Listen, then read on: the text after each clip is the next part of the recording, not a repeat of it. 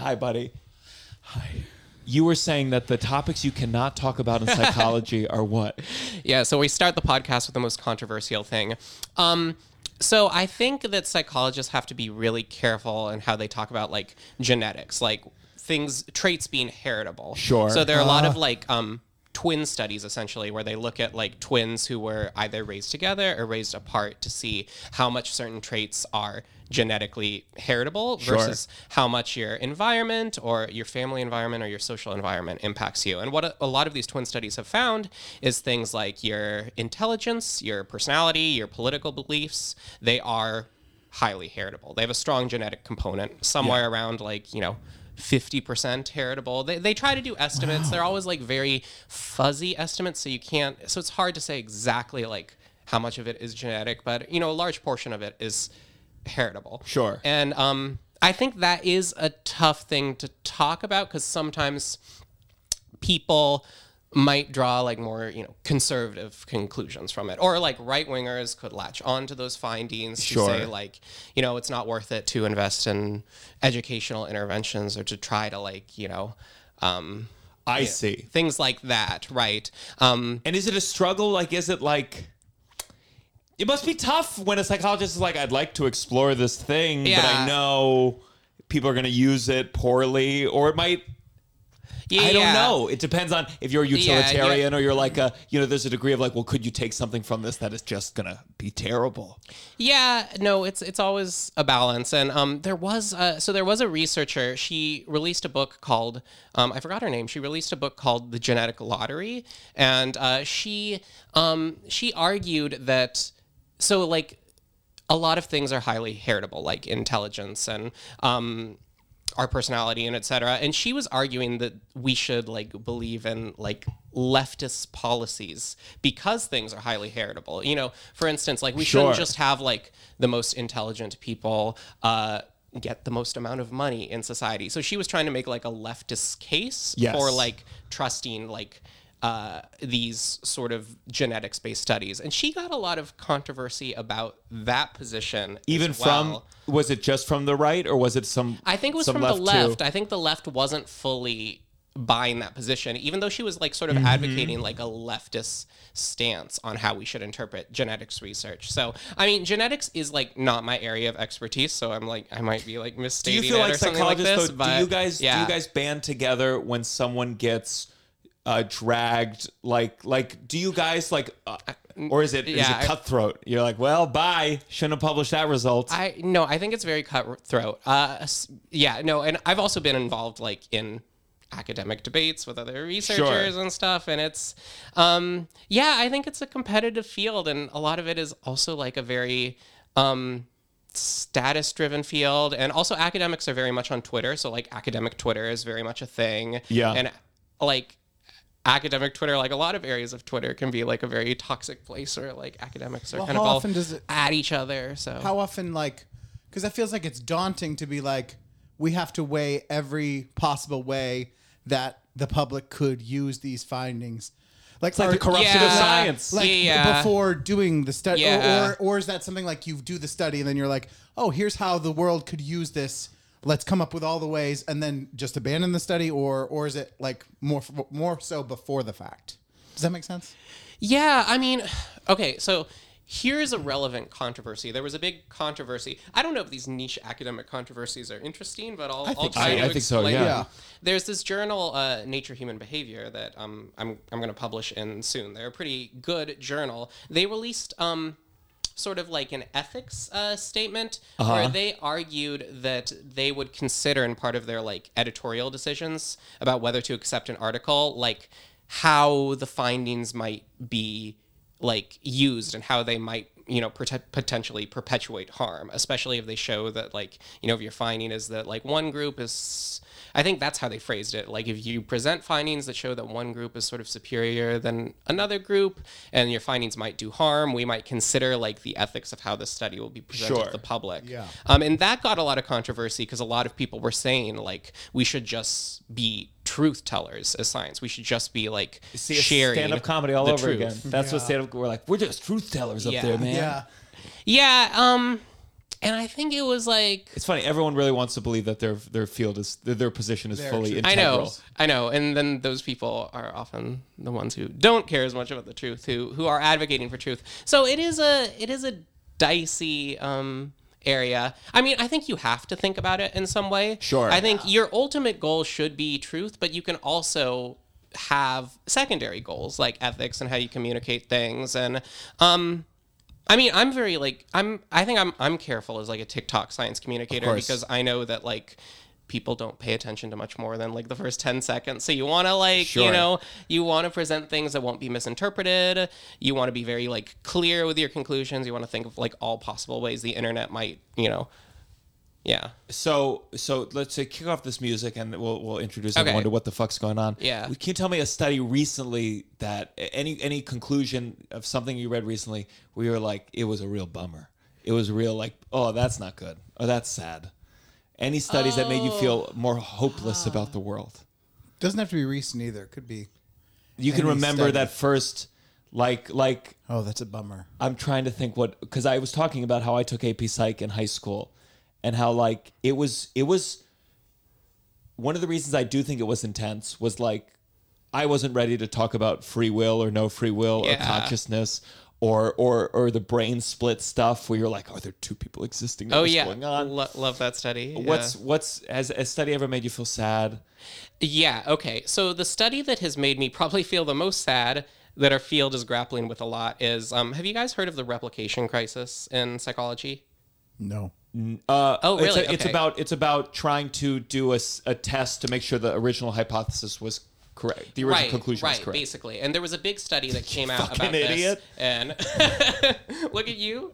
See that AP Psych class paid off. Yeah. But I think this was there was a big study on this done in maybe 2013 or 2015, and it really sort of shook the field. So a bunch of scientists got together and they tried to replicate 100 psychology studies, like classic psychology studies in top journals to estimate how reproducible psychological science is. And they were only able to get like the same results in about 33% of those studies. Incredible. So, and that's like oh, it's all going to collapse. Like that's a disaster. It did really shake the field a lot. There are books based on each of those individual incorrect studies. Yeah, and we were talking about Malcolm Gladwell before you came here. So a lot of like Malcolm Gladwell's early books, like Blink, about how like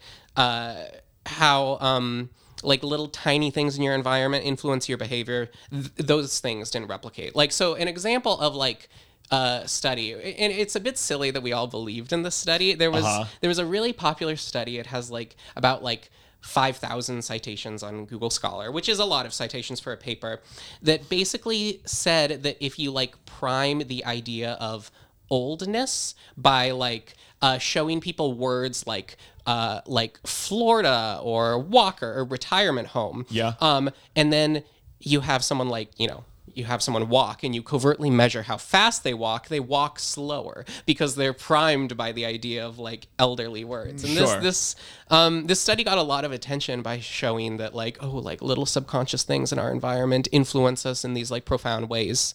If you go to a retirement home and you want them to be sprightly, you put up pictures of Sonic. Yeah. You put up like Red Bulls, and that's going to make them move faster. Yeah, well, conversely. that was the thinking based on the study, but this study did not replicate. And like all sorts of studies like this, like didn't replicate. Like there were all these like, there was one big study called like the Lady Macbeth effect that basically showed that like if you wash your hands, it makes you feel less guilty, basically. Like you wash away the guilt. This is the problem with theater kids going into other fields. That we're like, I need to make this degree worth it. But they do show that in movies. Like think of all the movies you've seen where people like have murdered or have. But it's a metaphor. It's like a visual metaphor. I know, but they use it too much. I feel like it's like that thing of like it's again communicating that idea though. Sure. Like, like I did something. You're just saying because you never wash your hands after you masturbate. Exactly. So that was one where people. That didn't replicate. Of course. But like because it was so surprising, essentially, like it got like a ton of media coverage, it got a ton of citations. There was a study that found that psychology studies that didn't replicate basically get cited more and get covered in the media more. Basically, these unreplicable studies just get really popular because they're surprising, and they're surprising because they're like literally not true. Of course. Oh, I have so much to talk about. Listen, this is the downside. 1, 2, 3. Downside. You're listening to The Downside. The Downside. Now, you don't have to Marco put on your Cerezi. headphones, just so you know. I didn't present them to you. It's been a mess. Just so everyone knows, just in case we don't put the intro part here. Yeah, that's good. This is Russell's fault. So, Russell, how you doing? Can I ask you real quick? This is a little bit out there. Psychologically speaking, would you say for two men in their 30s to stay friends, what's the appropriate ratio of each calling each other to check in on how they're doing? Because Russell believes that it's 100% the other person's responsibility. Has anyone ever done this test? Okay. Has anyone ever studied this? Okay, let's talk about this. Let's dive into because I saw you last Monday. We did a show together. We went out afterwards. I had a drink. You sat there and had water and ripped up your straw. Because I'm on hold there. I'm almost done. Last day. But okay, so we did that. I'm pretty sure we talked Tuesday, Wednesday at some point. Right? Through text. But it was like worky. I went away on Thursday. You went to New Orleans. Yeah. And I will say I had some issues with my phone in New Orleans. What do you mean? Well, I had to you wrote me. You said the image didn't load. Well, and I was like, you sent me a thing about big titties. You sent me no. I sent you a tweet. It was not like I did. Okay, a reference big titties. It referenced, but it was a joke about. I know. I'm not make it sound like I'm not gonna get into it. No, I said what you wanted. Your text to me. So, anyways, you sent me a thing, but the picture didn't load, so I couldn't see the screenshot. So then I was like, that's weird. New Orleans is in America, right? It's in America. Okay. But for some reason, something happened where I didn't. So then I noticed people on the trip, they were sending me photos of the trip, and I was not getting those photos. I was like, what's going on with this? So I had to do a phone update, which caused some things to get lost in the shuffle. And then on the way home, I was like, oh, yeah, John Marco sent me this big titty thing. Okay, this is not fair. I need to see the big titty thing. No, we're not going to talk about what it is. But it's a basically someone's tweet referencing big titties. Okay. And it was a funny little inside joke. So anyways, so then I responded on Sunday night to that. And then here we are today on Tuesday. So not that much time went by. Thursday to Sunday, I was on vacation. I wasn't really texting a lot. I was, trying to be in the moment. And then it's just I've been catching up on things. Yeah, okay. New Orleans was okay? It was amazing. I had a disaster weekend. Oh no. I can't I'm so excited to talk to I know. Steve. You can talk with us now. You don't have to be quiet. Yeah. How are you? We're here with Steve Rathje. I'm good. Yeah. Hey. You pronounced it right. Yeah. Psychologist, is that the leading term? Yeah, so I'm a psychology researcher. I'm a postdoctoral researcher at NYU right now. Yeah. Just finished my PhD over the University of Cambridge in England. Congratulations. Thank you. I truly am so excited. I love psychology. I was realizing just as I was like watching all your TikToks, was whenever I have to write. Thank you for watching them. Of course, whenever I have to write like a TV show pitch, they don't want you to be a comedian. Like, because everyone in the profession is in the arts, so they want their character that's about them to be an actor or a comedian. Yeah. Right. It's unfair. Right. But I'm always like, oh, what profession would I do that's not arts related? And then like doing this, I was like, right, I've always loved psychology to a degree. And I'm like, that's the field that if I needed to research something for a show, I would enjoy that. That'd be awesome. You should just like make your character me. Sure. Model your character after me. I mean, you were a theater kid. We talked also about theater. Yeah. I watched. He's in Titanic right now. I know. I've heard Titanic's amazing. Like I've heard like incredible things. I really want to. I wanted to talk about one of his videos. If you're going to do ads for your show mid-show, I'd like some kickback from the show. You mentioned it. What you did? What do you want to just ignore? I didn't say come see it. I just said it as a statement of fact. You brought Russell 8 times a week happens to be at this place. Yeah. No need to go. Let's see. I don't know. I'm going to do it again for the first time in over a week tonight. I don't know. I did have a question question about one of your videos. Not a question, more of a statement. I want to talk about it. He thinks astrology is real, but go ahead. Stop. It's okay to like astrology. Astrology's fun. I'm not an astrology boy. Okay. He hates it. We'll go into it. So if you're listening, this is the downside. This is a place where we talk about negatives, complain, kvetch. And I think it's easy to complain and kvetch when you're talking about the psychology. Yeah. This is coming out on Valentine's Day, so we should talk about love. We should. Astrological compatibility. Exactly. Yes. And if you're listening, if you're a fan, please join the Patreon. Patreon.com/downside. Patreon's exploded. It's exploded. Yeah. It's I'm about to get the tattoo that I promised for the first 50. There's other perks You're coming in. getting a tattoo. Yes. Of what? Of it's so Of me. we're on a sketch team, and this is what I'm tinkering with right now. So this was a picture we took a long time ago, and I thought I'd keep it real simple, and it's going to be like either 5 circles, not perfectly on top of each other, but kind of overlapping in the way that picture does. Okay. And then just say like either an estimated whatever 2015 or just Uncle Function or UF. Something small and cute. Yeah. Why, are you Nice. interested in tattoos? You just seemed so excited. No, I just thought that was cool. You were Thank you. doing a tattoo for the podcast. Like that's Yeah. Okay. We'll see if you're ready to move on. Well, I don't Patreon.com/downside. You get all our AMP live episodes that we did for Amazon. Our most recent, it's coming soon, our live episode with former adult actress, current stand-up comedian Aaliyah That was a good Janine. one. It's such a good episode. And then you just support the show. And we're adding something new. If you see me at a show, like headlining, if you come up and say that you're a Downside listener, I will have a free sticker for you of a new design of Russell and Me, illustrated by Branson Reese. Yes. Fantastic illustrator. that sounds awesome. Yes. Thank you. Wow. So, Russell, Okay, so what the study video- do you disagree with? No. I agree with it. I just thought it made me feel bad because I knew that I would be like one of the people that like didn't do a very good job of it. Sure. Not that there's a good or bad, but that study where the smoke comes in the room. Oh, yeah. I was like, I definitely would burn break alive. down what it was. I would. Okay, so basically, people. The study is people. How did I describe Okay. it? Do you want me to? Yeah. Wait, let me do it and you tell me if I did it correctly. Okay, yeah. Okay. Yeah. The study analyzes how people will react when there's something strange going on, whether they will. It no feels one else is related. reacting. It feels related to the bystander effect in a certain degree. Totally. And part of Yeah. it is you're in a room. They think they're waiting to do a psychological study, Yeah. and smoke starts emerging from a closet under something. Yeah. And they saw that when the person. They're basically surrounded by actors. Yeah. And they found that when there were actors, the person was not alone. They only reported the smoke, which you would think would be fire, 25% of the time. I And don't then- remember the percentages. And then if they were alone, they would report it higher.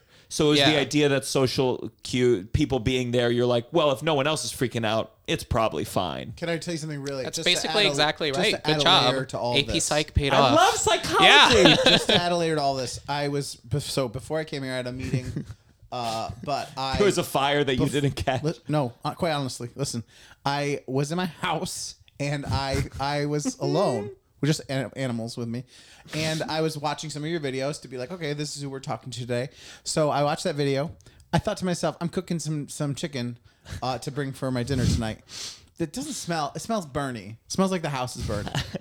But I say no. Maybe I look in the oven. Doesn't look like anything's burning, but it smells burny. But then I'm like, maybe just like psychologically, I'm watching this video and I'm like putting this burny thing on. So then I'm like, just to be safe, I'll turn off the oven and like open the windows for a little bit.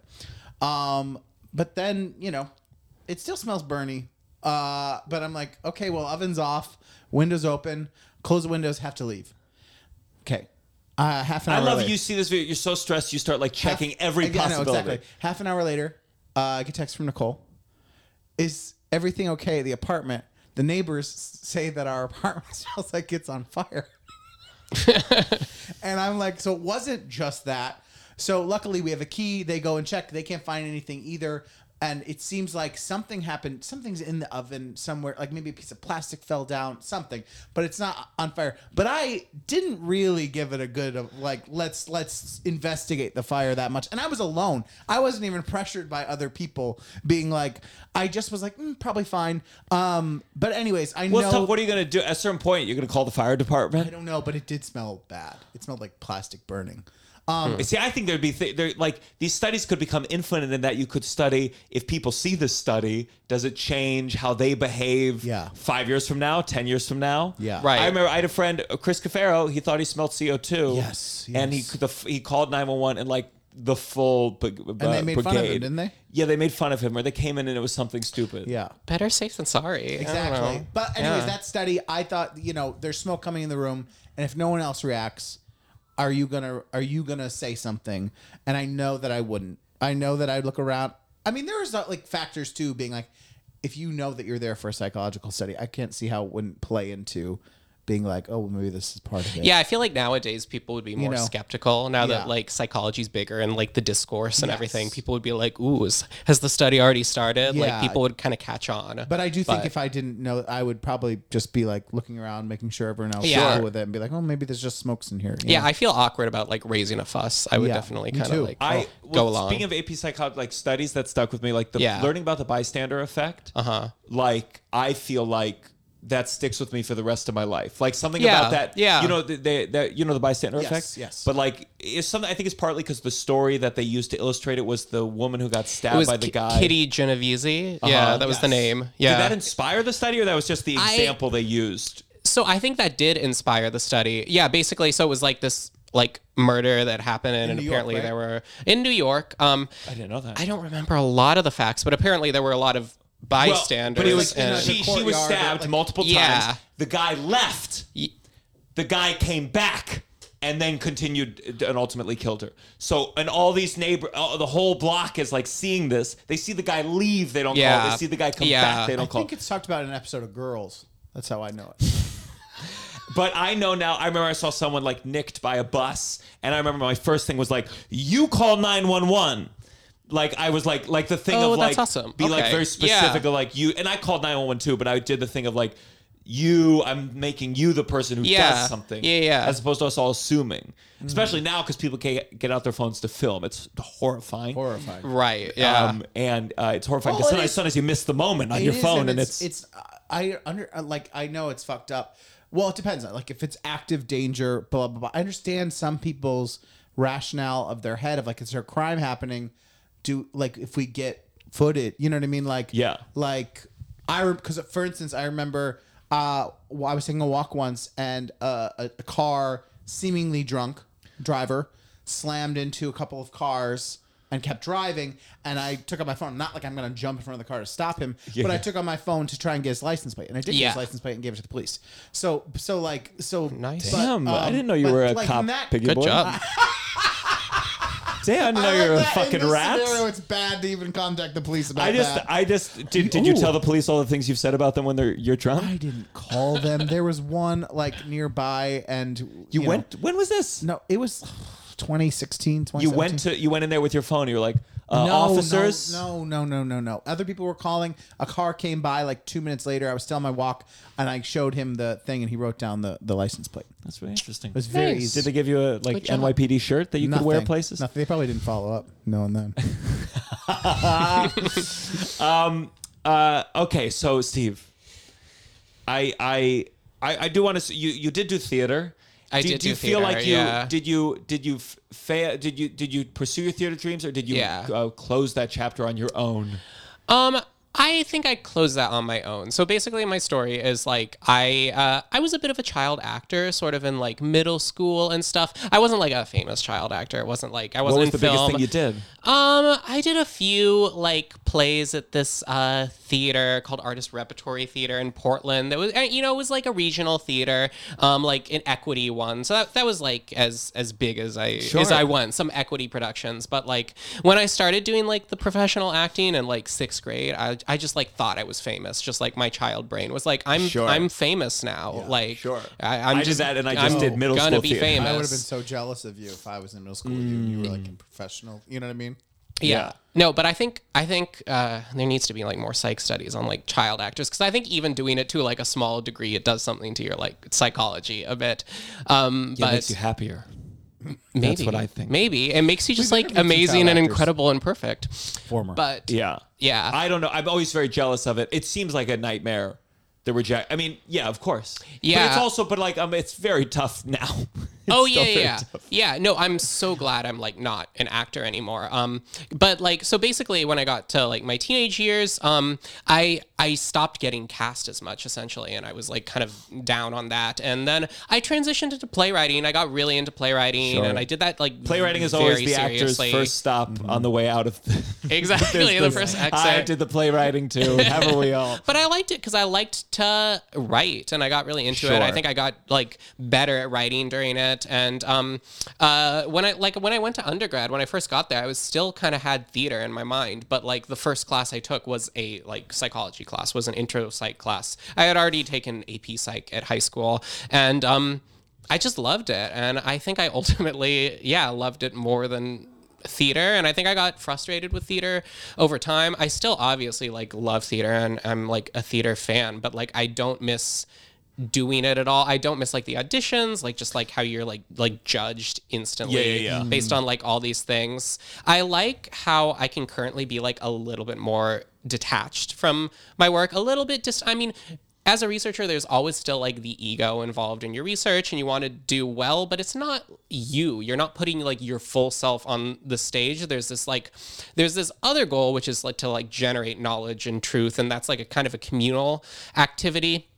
And also, even when I do like TikToks and public speaking, it's not about me. It's literally like, this is a psychology study. And then people don't comment on me in the comments. They comment on like the psychology. And like, I like that better. Do you ever feel like... you should see Gianmarco. He can get really detached as a performer. Okay. You know, it's like basically like...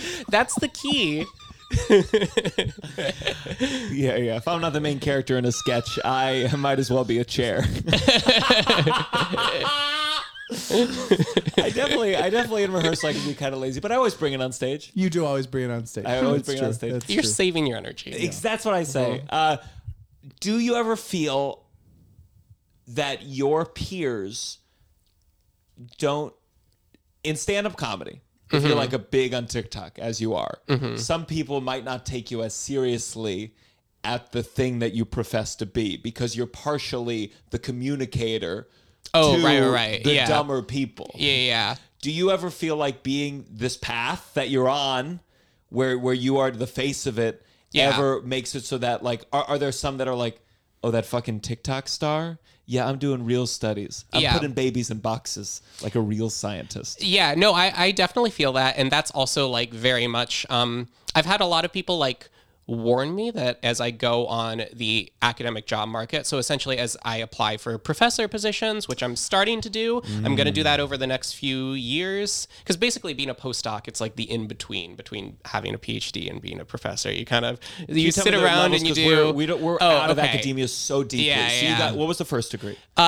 So my first degree was an undergrad. Okay.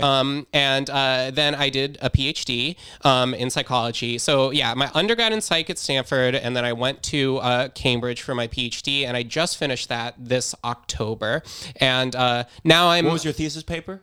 So it was about misinformation, basically, and social media. My entire thesis was about like social media, misinformation, what goes viral on social media. Okay. Well, so the thesis had a number of studies. I think my biggest paper from my thesis was a study about what goes viral on social media in political contexts. And it was, it essentially found that like if politicians dunked on a member of the opposing party, so if they sort of were negative about the opposing party, they went very viral. And this was essentially like the strongest predictor of virality out of a number of predictors measured. So if Joe Biden, if one day, whenever Trump's first tweet comes back, which I'm sure is around the corner, if Joe Biden quote tweeted and just said, "Suck my dick," it would go so viral. It would be the most viral tweet of all time. If he said, "Fuck you. Yeah. I'm fucking Stormy right now." Yeah. That would be the most liked tweet in the history of the world. Yeah. So It would. It makes sense. He has so much potential, but he What does. would you do? He doesn't You didn't go like for the any of my. You dunking. didn't seem to like any of my pitches there.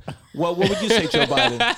Trump goes back. He goes, "I'm back," and that's it. What's your Biden? I don't know. Biden It's calls so hard to you. imagine him saying anything. So I was like trying to imagine a real If scenario. Trump did a big tweet, what if he did like, "Well, now I am sleepy." Yeah. Oh, that's good. Some kind of twist on the. You should be his writer. Hey, Like, yeah. Please, that's honestly, I think that's like when comedians disappear sometimes. Oh my God, I think that's where they go. They're ghost writers for good. Trump specifically. Yeah. They are good. So that was your thesis. Tell me, because I'm very pessimistic. Yeah. And I imagine. Yeah, same. I just, to me, there's no way out of social media. I think these sites have to get so unbearably bad, which maybe they will because of capitalism and how everything gets worse with the ads and the whatever Elon Musk is doing. That I got an ad today for like a join the Christian seminary thing, and I was like, this targeting system is out of whack right now. They're awful. It's seeing so many because I made a priest joke, I think. Wow. Yeah. But like all of a sudden I'm like, why the fuck All of a sudden. is Jordan Peterson on my It's timeline? like all sorts of conservative, like everywhere, weird yeah. things that I'm seeing. But I think the only solution is social media has to. It's bad. It's bad. It's a bad. deal with the Yeah. devil. It's destroying us. It's polarizing us. It makes us have a complete disconnection from reality. And but you can't force these things to go away. So you can only hope that they get so bad that people go, ugh, I just want to watch a TV show instead. No, I'm pretty pessimistic about social media. I don't see it like changing much anytime soon. You saw Elon Musk go in there and completely like mess with Twitter, and people are still using Twitter. Like no one ever like left it. Like of course. Oh my God! Remember all those? I don't days care if where it's all people Jordan were Peterson. All gonna leave. Yeah. There was like those week. Of I people. did not make a Mastodon account. Thank you very much. I hate Mastodon. Was horrible. It's just like the user experience was heard horrible. Of Mastodon. It was the social media platform that everyone was leaving Twitter for because like everyone people were also going to like posting over there. No, I don't even know. The thing with Twitter is it's just like the thing that makes it so god awful is what makes it so fascinating. You're seeing high people drama. live for the drama. You're Yeah. seeing high drama. Yeah. high quick drama. Yeah. Which social media app is the most? best. If only one could be around, and this is for the health of society, Causing the least amount of harm. what's the cause? Yes, which social media app causes the least amount of harm? in your professional? The opinion? least amount of harm? Probably LinkedIn. Oh, sure. LinkedIn's like doesn't get it's- talked about. it's I wouldn't sweet. count it. I mean, maybe in your world people use it for that. No, like we I don't know, we barely use it, but like least amount of harm. It's just like think- because it has like no effect You're entirely. saying Besides, between like people Instagram, are Twitter, Facebook. recruiting. I think like Okay. Twitter has done more. You got to balance the good and the bad because some people Yeah. think Twitter has done great things for citizen journalism. Yeah, I think it's great for journalists. It's great for niche communities. Like for academics, it's been amazing. It's been really helpful for me to sort of learn like the inside ropes of academia because academic Twitter is great. It's also toxic. So it's like it is really good and really bad. Yeah, I mean, I do like TikTok. I know everyone's talking about like banning TikTok and everything, and TikTok has a misinformation problem. But I do like that you get to see the full experience of someone like talking. I think that it humanizes someone it's a just, bit more. I just think it moves like, so fast that like they just revealed they have like a button that they're allowed to use. They say they use it very infrequently called the heating, where like they could make a video kind of show up on more phones than it deserves based on the algorithm. They could boost it a little. And I would do anything to press that button. I know. My conspiracy theory is that like I was heated. Like as soon as that article came out, I was like, oh, maybe that happened to me because they said they were doing it partially to like increase the diversity of like content on the feed. So it wasn't just like people like dancing. And part of it, they wanted to increase like the amount of educational creators. And like last November, so basically like a little bit more than a year ago, my account just went from like 70,000 followers to like 900,000 followers, Jesus like in a couple weeks, basically. That's so it was like crazy. Yeah, it was so Yeah, random. but your account is sure. It was like, and did you have anything maybe in I particular had there that was like you must have had what was the videos that were like, whoa. Yeah, so one of the videos I had during that time was the smoke-filled room study that you guys were talking about, which was, that was a hit. It got like 5 million or something. I had one on change blindness, which also got 6 million. So I had a string of videos, I guess, that got around like 6 million. So it could have been that I was just producing like content that people liked or something. It's also but, like we know what you're going to get when we go to your account. Like I think that it's very like if you like psychology and you're not in you are, but if you just it's an easy follow, I think. Yeah, and I also tell people to follow me if they're interested in psychology, so that always like helps a little bit. There are things like that, and I try to like keep my account like one very specific niche so people know what they're getting. Exactly. Like the TikTok. Like, I don't know if you've seen like the TikTok gurus who are like, this is what you do to grow on TikTok. They always say like you have to niche down. So that's the problem. Who you're following. Yeah. That was a big decision when I started this podcast was like, do I make it on my account or do I make a podcast account? Yeah. And I probably regret. I stuck with one. You think you should have? Because I had a bad, in the past I was like, and this is marketing, but it's just like, I remember I created a sketch series and I made it like separate from myself. And with social media, I feel like it did not help. I feel like people they want to see you in your thing. I think it's hard to make sketch teams go viral on TikTok because I think it's very much about the individual. Yeah. It's Yeah. an individual that's experience. That's why we have. Okay. So you're saying just cut Russell out more. Just like we can do edited clips of just you speaking. I mean, that's pretty much what we do. Shut the fuck up. I give you lots of great clips. When you need mealtime inspiration, it's worth shopping Kroger, where you'll find over 30,000 mouth-watering choices that excite your inner foodie. And no matter what tasty choice you make, you'll enjoy our everyday low prices, plus extra ways to save, like digital coupons worth over $600 each week. You can also save up to $1 off per gallon at the pump with fuel points. More savings and more inspiring flavors make shopping Kroger worth it every time. Kroger, fresh for everyone. Fuel restrictions apply. This episode is brought to you by Shopify. Forget the frustration of picking commerce platforms when you switch your business to Shopify, the global commerce platform that supercharges your selling wherever you sell. With Shopify, you'll harness the same intuitive features, trusted apps, and powerful analytics used by the world's leading brands. Sign up today for your $1 per month trial period at shopify.com/tech, all lowercase. That's shopify.com/tech. So you got your PhD, you did it on social media, and then what's after PhD?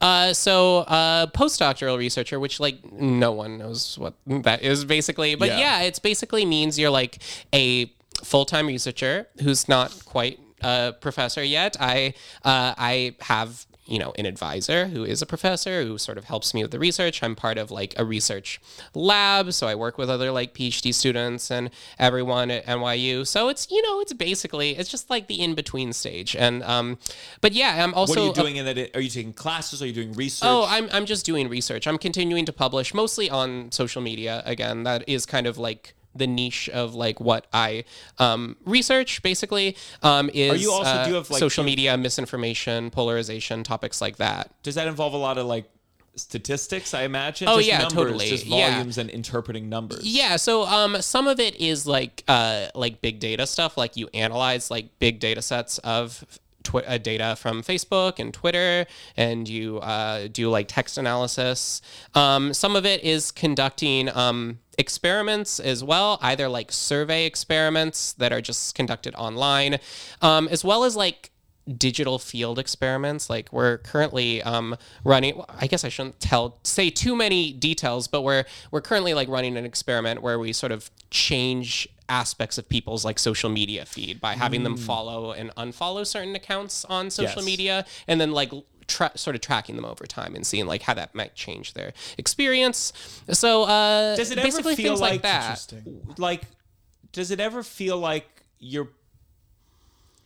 Because the conclusion is going to be social media does affect how you feel. Social media, like yeah, but the nuances are interesting. I mean, it's not always like intuitive. Like sometimes it is intuitive. What's an like example that it really was counterintuitive?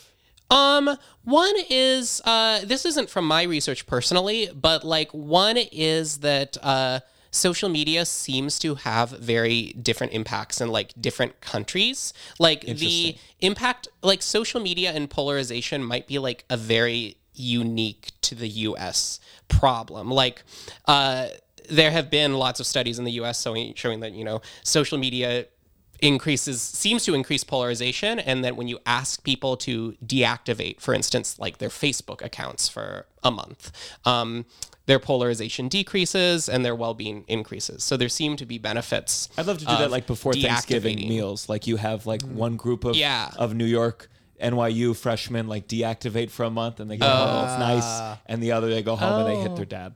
Yeah. So what do the other countries show? Yeah, so there was this really interesting study. It was conducted in Bosnia by another lab at NYU, actually, and I know the people involved. And they essentially found they had people deactivate their Facebook accounts. And it was during a very specific time. It was like during Genocide Remembrance Week in Bosnia. And I don't know the entire like politics of Bosnia and everything, but they essentially found that deactivating Facebook increased ethnic polarization in that country. And they found that this was specifically for people in sort of who had homogenous offline social networks, meaning, you know, their offline social networks were a lot of people who were like them. And what they found is that like social media exposed them to more people who were different from them, essentially. Interesting. Yeah. So like in that specific context, social media might have had positive effects. And just to be clear, to test their level of polarization, did they take a quiz that was like, was the Holocaust real? Yes or no? And they were like, whoa, they started denying it more. Like ultimately it was a paper questionnaire. It was like a survey response. Like usually like psychologists measure polarization through these things called like feeling thermometers, saying like, how do you feel about Democrats on a scale of 0 to 100? And and a lot of like people who aren't in like psychology are like, that's silly. Does that mean anything? But has that been studied though? Like, doesn't it go? I'm sure there was a study. Are feeling thermometers more useful than yes or no? They are. The thing is, they are very like reliable and valid measurements. Wow. Often like survey measures are more like reliable and valid than like measuring people's behavior, because people's behavior is like so unpredictable and stuff. So psychologists love these like little like strongly disagree to strongly agree, because oftentimes they actually like tell you a lot about people. They predict behavior pretty well. Like do they ever matter in terms of like, I think some people would be very much like all the way here, all the way there. So in a way, like their number might not be as just because they did a 10 and a 2 doesn't mean that they were more affected than the person that does an 8 and a 4, because that person in relation to their answers just scales it differently.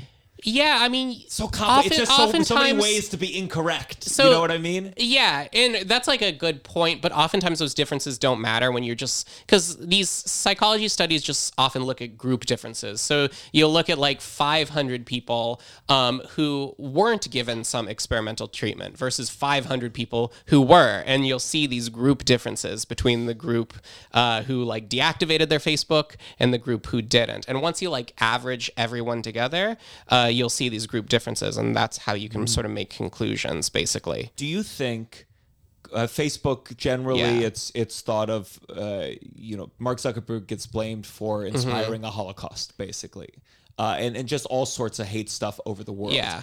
Do you think he deserves, or Facebook, the entity, deserves more credit because I certainly never saw the Facebook helped people appreciate other cultures. I've never heard a positive thing said about this app. Do you think that we overestimate the negativity?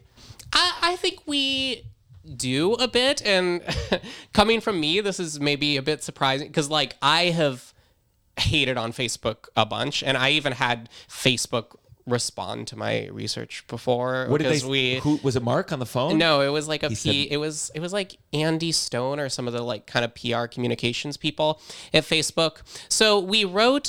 So we published a paper. It was the one I was talking about earlier, about how like if like politicians dunk on the opposing party, it goes viral. And then we wrote a Washington Post op-ed about that research, basically talking about the broader implications of like how social media incentive structures are really toxic and might be encouraging people to post divisive content online. The Washington Post picked our headline for us, and the headline they picked was really dramatic. It was like, why Facebook really, really doesn't want to stop extremism on their platform.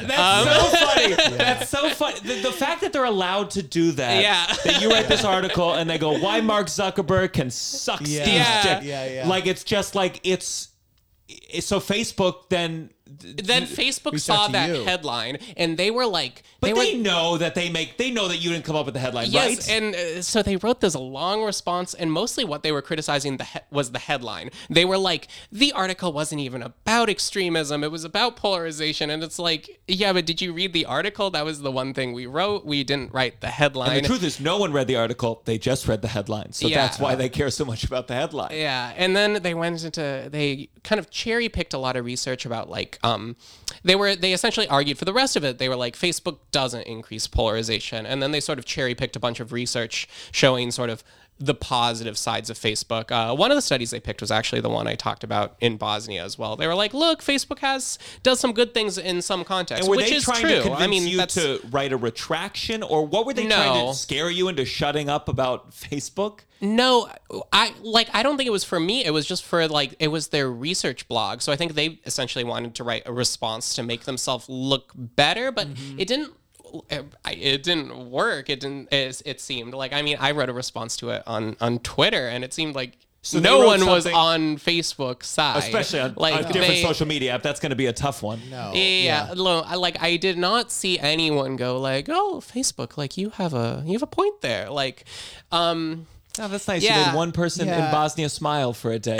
You know what? That does balance it out. The thing with Facebook is, Eric, anecdotally, I can just look at how many people I view differently from my time on Facebook. Like, we all have like a handful of people that you're like, oh, that person's so weird on that social media app. Any app, any of this technology. But you're like, it influences how you think about that person. And then sometimes you then draw. Is part of Facebook sucking, though, just the fact that that's where more older people are? But even before is it Facebook's fault? Twitter is pretty bad. I think I like Twitter more because at least, my timeline is skewed, but it is more of a left-leaning. It is, yeah. App. But that's not because of Twitter. The current owner is flirting with the far right all the time. Yeah. Mm-hmm. Applies to cat turd every day. Yeah. Cat turd.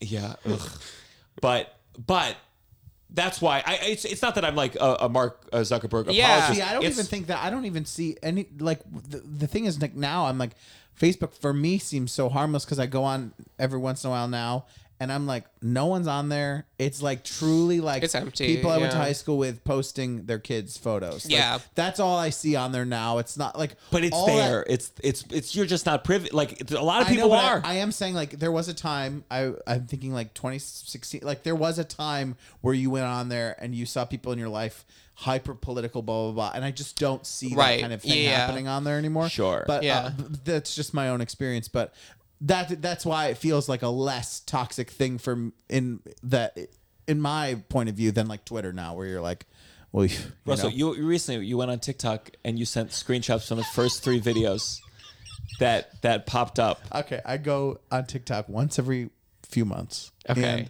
Shut up. We're not lying on this podcast. No, I'm being once dead every serious. few months. Yeah, the only time I go on TikTok is when you or Douglas send me a TikTok to look at. That's wild. Okay. I don't go on there. I have nothing to go on there. But TikTok, they know what I want. And what they show me is... Okay, so let's see. It's a woman leaning over like yoga outfit when your mom didn't want you to have kids at 20 like her. It's a sexy woman. Okay. Next one. Okay, the next one is another woman in underwear. And she's putting on pants. What's that? What happened in that video? I don't know. I didn't watch it. I'm just okay. And then the other one. No, you can't show it because it's mean. But it's not mean. It's a picture of a man. It's a picture of a large man with bad teeth. Yeah. So it's telling me that's what and then the fourth thing was a woman breastfeeding. So wow. It's so is this what the algorithm has decided for you, or are you like really new to TikTok? So these are just the first again. videos I'm only going showing you. on once. Okay, maybe 3 is too. Once a month, probably. I'm going on there. Okay. For a video that someone sends me, and I don't do too much scrolling. We all know TikTok is the most accurate app. Well, but I'm saying like, but if you're really new to TikTok, then it doesn't know you. To pull from. But I guess if you don't give it much data, it's not that good. Yeah. Yeah. I talk about like a positive to social media. And maybe it's apocryphal, but I love the idea of people finding out they're gay or based on their TikTok. They go like that moment of realization is very cool. Yeah. Though I think based on my interest, TikTok would be trying to be like, you're gay. Yeah. And I'd be like, TikTok. No. Really? It's just like musical theater. Has TikTok been showing you, thinking you're gay? Back in my theater days, I could see it being like, well, you liked 20 Legally Blonde reality show TikToks. So we assumed they found the lead for the show. They did an MTV reality show. I love that. I watched that with my mom. It was good. That is a fun concept for shows. That was a good show. Yeah, but didn't and Legally Blonde good musical. I thought like people. It was like 10 years ago. People on Broadway hate it though because I feel like the people who won they weren't like she was not as good as like the original lead. Yeah. Laura Bell Bundy? I just remember back in the musical theater bitchy days, there was some long note that she holds, and so someone got a bootleg of her like taking like a big breath in the middle of it, and they're like, what a dumb bitch. She can't hold a note for 30 seconds. Broadway. Yeah. And then there was another show where they were casting like the leads for Grease. Yes, in London. On TV. Was it London? I thought that was in London. I don't remember which. Maybe not. And I think the female lead they picked ended up becoming famous or something. Like she became like a Broadway actress after. Like I did a master class with Catherine McPhee before she was conservative. Before Smash? After she's Smash. conservative? Okay. Yeah. Oh. Wait, who is she's she married again? to someone. David Foster She sang Wallace. Somewhere Over the David Rainbow on American Idol. Oh, American Idol. Oh, I remember. Yeah. And it was like an amazing I used to watch performance. American Idol. Yeah. Okay. Yeah, those first couple years were so great. Simon got so nice. What the fuck? Kelly Clarkson, really good. No, but, astounding. But think about psychological experiment. Think about the first. Thanks for keeping us on track. The first years of American Idol. If you look at some of those old videos of the bad people, it's so fucked up. You know what I mean? Yeah, they were mean. They were getting mentally ill people. Yeah. For us to laugh at. Yeah. And that was like the beginning of like reality competition kind of things. What do you think Real Housewives is, Russell? What do you think any of the things that you enjoy now are? I agree. They're taking advantage of people. I remember when reality TV wasn't ethical. No. Oh, what a horrible time that was. MILF Island, At least they were paying Real Housewives. At least they get paid. Rather than like, and at least in our minds, we're able to do it because they have some sort of money, some sort of thing. We're able to rationalize a bit more than like a poor person coming in who we're all just laughing at because they're, And it's not only are we embarrassing them, they suck. Yeah. No, it's like, we're laughing at it, Sure. But it was the self-indignant ones that were the most glorious. The ones who were like, I know. Did you see this thing, MILF Island? I need to watch it. No, I've never heard of MILF Island. Oh, so it's this new show where it's like these moms are trying to find love, but they're with each other's sons. Oh, no, I've seen an ad for it. And there was something where they blindfolded the moms. Very Freudian. Very Freudian. The moms had to touch them, right? The moms had to figure out which one was their son based on feeling their naked upper body. And I was like, oh my God, how is this allowed on TV? Yeah. Wow. And there's something, sometimes I would like pair psychologists with reality TV and make like a reel where you, because these studies are fascinating to watch. Okay, but remember that one reality too, where everyone was an actor except the Joe Schmo show or whatever. Everyone was an actor. A Truman Show like thing. He thought it was almost like the Truman Show. He thought he was doing like a house with everyone, like Big Brother type situation, but it was like everyone was an actor except him. The Truman Show, which is so fucked up. Kristen Wiig was before SNL. It was one of her first she was one of the actors on the show. But like, did any of them fuck him? I don't think so. Because that would make the show the most exciting. But you got to film that one in Russia. Man. Okay, so you're it's postdoctoral. What's your dream? You want to be a professor? You want to tour? Yeah, so I do want to be a professor. Yeah, like that's my number one thing besides the science communication, which I love. Like I'm trying to emphasize on all my job applications that like look psychology research or being a professor. That's my number one thing. Ideally, I would also like continue to do, because I love the public speaking, I love the TikToks, I love science communication. I do want to write like a book, like a popular science book. So I definitely want to do all the science communication stuff because I love that. But yeah, my number one, I do actually love doing research, and I like teaching as well. So I do want to be a professor. Yeah. To bring it to Valentine's Day. First of all, what are you getting Nicole? What did you get Nicole today? On Valentine's Day? We have a date night planned. Okay. I got my beautiful girlfriend, Tova Silverman, a free ticket to see Gianmarco Ceresi headline Where? Levity Live in West Nyack.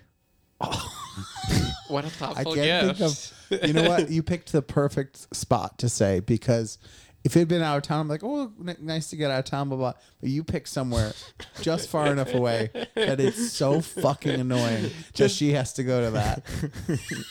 Like, not in the city either, where you can do something after. No, West Nyack. So it's a hassle. Oh, I'm going to take her to the food court after. Romantic. Does she see a lot of your performances and stuff, or does she? Yeah. How could she not? Okay. Yeah. Does she get tired of them, or does she like love it? Like, I'm sure. I think she. I was going to give a joking answer, but I'll give a real one. I think like it's fun sometimes when I'm doing well. yeah. She knows if she goes to see me and I don't do well, not gonna be a that the fun night night. is over. Yeah. That the night that I'm going to want to listen to my set right Yeah. after, even if we're at dinner. Oh, yeah. And with one earphone in, and I'm going to say like, okay, do you think this would work instead? So I think it's probably like stressful. Yeah. I feel the Depending same on way. the circumstance. I feel the same way of like, yeah, I've seen you a lot. I think Chris, the reason I had a tough weekend, I did a set for this thing called Don't Tell. Oh, yeah. Which they film, and it's a very good channel. And I just try not to put too much weight on it. I just said to myself, if I do well, I'll never have to worry about selling tickets again. And it was just fine. It was just fine. And I had one joke that like just did not work at all. And I had a meltdown, and our friend Chris was there. Oh, man. And at some point he said to me, he said, you want to go listen to your set, don't you? Go do it. Go do it. This was in LA? This was in LA. I didn't and know then you were and then in in the LA. morning, I went to the Delta Lounge. I couldn't sleep all night. I was so verklempt. And I was in the Delta Lounge, and I called Tova, and I cried in the Delta Lounge. And Henry Winkler was sitting there, and he looked like really like charming. Like he looked like camera ready. He looked good. This like cool green pants. And I had this fantasy in that moment that Henry Winkler would see me crying, and he'd come over and he'd say, "Artist," and I go, and he just ignored you. and he'd say, "Talk to me, buddy," and we would have a moment. And I thought that would be so nice. Did that make you cry? And then more? he'd tell me a story. Like, I remember one time I failed, and then he'd say, "I can see that you're talented." But instead, I just talked to Tova and I cried. Elaborate. Oh wow! And- You need to write that into your Netflix show. I should. Yeah. Henry. But I had a meltdown. So to answer your question, no, I don't think Tova enjoys watching me at all. That sounds awful. I She feel likes it sometimes, and But sometimes it's she gets exciting. It's exciting to see, you know, because you're like, most of the time you've seen the material, you know the material, but it's exciting to see different groups respond. You know, where you're like, Yes. that's what I imagine as a loved one. She takes away to probably a Yeah. greater degree Sure. than me. Like, I'm sure when Nicole sees your show, she goes, how does this completely different group of older gay men respond to the show as opposed to the previous one? Very interesting dynamics here. There's some young gay people there too. I'm so lucky to have Tova watch because she is she's a genius comedian. She works as a manager, but I say that she really is a comedian, and her input is invaluable to me. So I'm very lucky. That's cool. And I hope she enjoys it sometimes. What are you bringing? Is any chance you're bringing your boyfriend to West Nyack to see me? Is this so? You have a performance on Valentine's Day? Yeah, it's a big stand-up comedy day. Okay. Because I think like Maybe. I mean, I said I wanted to see you. What is West Nyack like? It's just a mall. No, please. I feel ashamed that I even made it. Don't. Yeah. Don't. Well, I was thinking of seeing one of your shows. Stop. Don't worry. We were talking about. I might bring my friends to your Sunday show or something, or one of your New York shows. Yeah. No, I really want to see. I've seen a few of your sets online, like your. What's the James Corden? Yeah, I saw that set and some of your TikToks. And I thought you were coming up with an adjective, and you were like, and I was like, funny, charismatic, talented, incredible, talented. Your boyfriend is a psychologist as well? He is, yeah. So he's a PhD right now. He's at Princeton. So yeah, he's in psychology. He's also a TikToker as well. His handle is Danny's Brain, and he's a big educational TikToker as well. So we're both like educational TikTokers. We started together during the pandemic. This was like during like 2020, fall of 2020, and he is the one who actually sort of inspired me to do an educational TikTok, because I had this TikTok that was just like kind of a fun account, basically, where I was just like posting random stuff, and I had like 500 followers. It was just like nothing. I was just like playing around with the app, and then he was like, "Oh, I'll try TikTok," but he's into both like linguistics and psychology stuff, so we started doing like content about like linguistics, and he started taking off. So he took off first, and then I was like, "Oh, I'll try this," and then I started doing some videos, and then I started taking off. So it's something we do like kind of Did you feel like whoever had the most followers became the dominant one in the relationship? I mean, it's definitely like a point of like contention a bit, but I mean, we deal with it. But it's a little bit. I mean, he started with more followers, and then I surpassed that because I had that random blip last November. But yeah, no, we manage it. It's nice that we are in like similar fields, like that we both research psychology, and that we both are like psychology TikTokers. So. I know there was a psychological study that was do moral philosophers behave more morally? Oh, I love this and one. My question is, do psychology boyfriends behave less irrationally? I think the answer is no. That seems to be the thing. Knowledge doesn't change. No, I don't think I've seen any like psychologists who seem to behave less irrationally. There's this psychologist, Paul Bloom, who's like I'm a huge fan of, and he is often asked like, has psychology impacted the way you live your life at all? Are there any psychology findings you like take to heart and change your behavior or like change how you parent? Because he's like a dad, and he was like, no, like basically not. Because it's funny, like a lot of these psychology findings don't come away with like advice or anything. Yeah. They say that like this group behaves differently when we do this to this group, which is why like it was nice that you like took something out of the bystander study that you could apply to real life. Yeah, it was sticky. It was just sticky. Because like I have trouble coming up with examples where like psychology has influenced like how I behave in real life, but also like the fact that I've been doing this for like 10 years or however long I've been doing it. Maybe like it's so ingrained in me that I don't know how it's shaping my behavior, but like I can't think of like concrete ways in which like, oh, I'm going to apply this psychology finding to your to study real life. Made me think, oh, I'm going to be more negative on Twitter to go viral. So I appreciate that. Yeah, no, I think some of that research has maybe influenced how I behave on because like on TikTok, sometimes you're like, should I like lean into the controversy a little bit?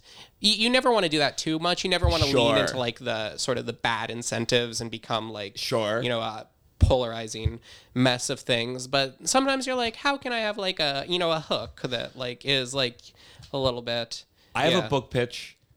Take it, please. If I ever had a baby, I would want to do some of these the nice psychology experiments. Like there was one that you showed of a baby crawling across a clear glass essentially. Yeah. And if the parent made like a face, the baby would like not do it. And if it made like the baby did it backwards, it was very cute.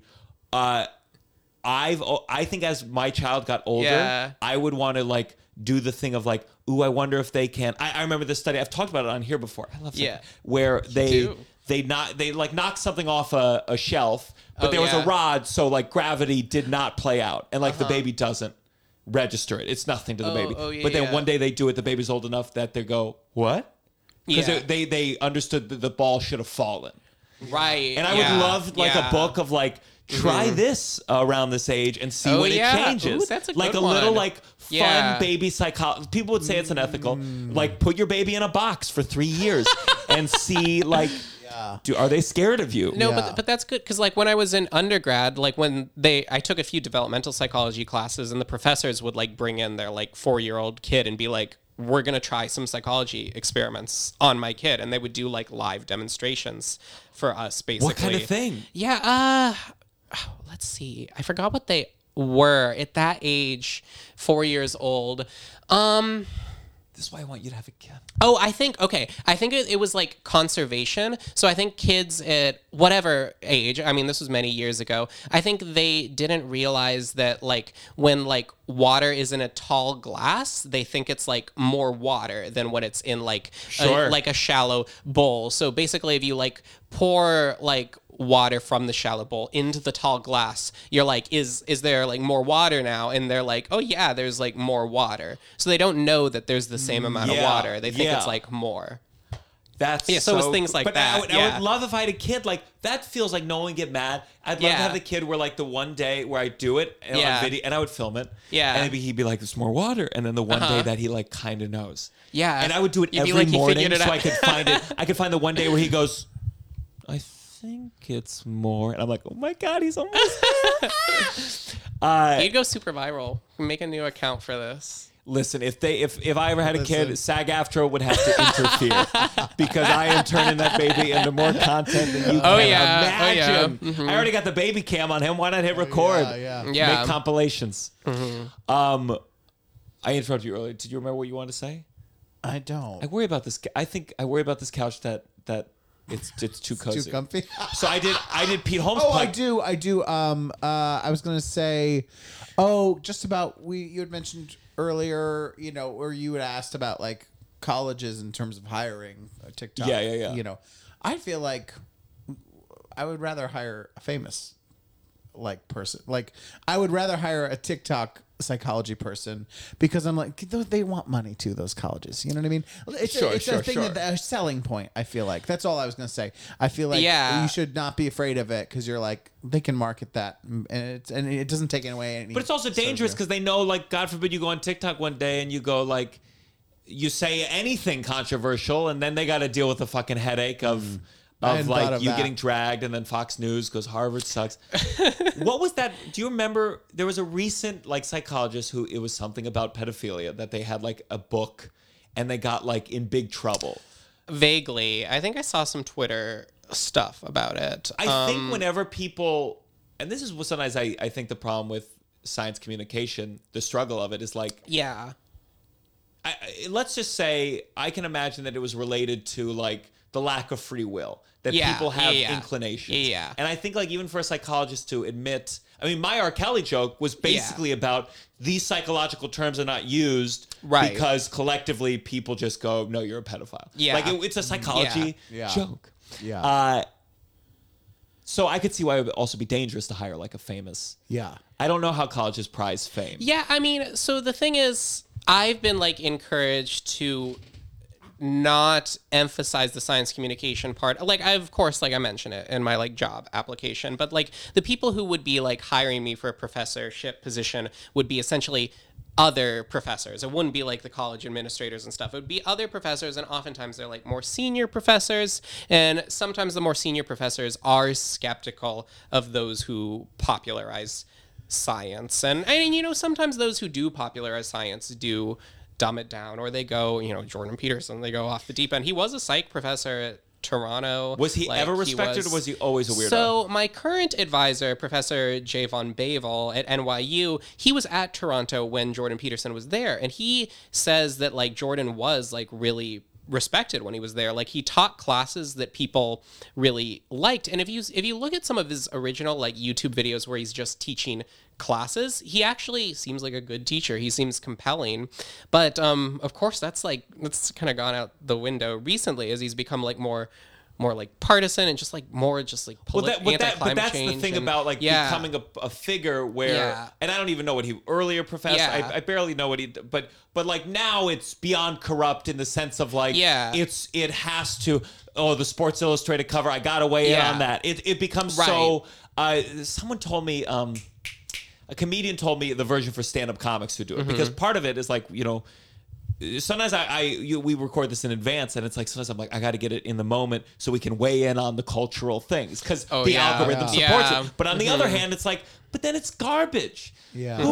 You wanted to hear like when the Chris Rock got slapped. Like also, there's no way. Like by the time you're even sitting down to record, almost every sort of take or thing has already been and you have to have a take. Do you know what I mean? Sometimes you're just like, that's the annoying thing. You have to have a take. I don't care. Most of the time, 95% of the time, I'm like, I don't care enough about this. I'm fooling myself into caring because it's easy to get riled up. You see people having these impassioned takes on either end of the thing, and you're like, ultimately, you're like, do I actually care about this sort of TV show or this thing? No, I don't. Do you ever wish that you could do like?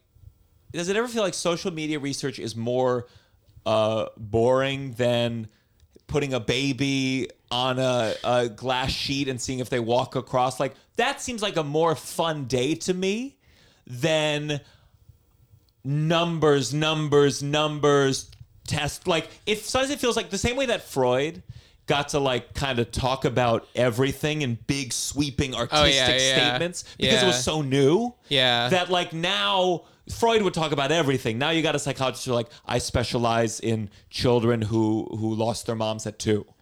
And it's like, it becomes so specific. You don't get to do these kind of like big sweeping theses. Yeah.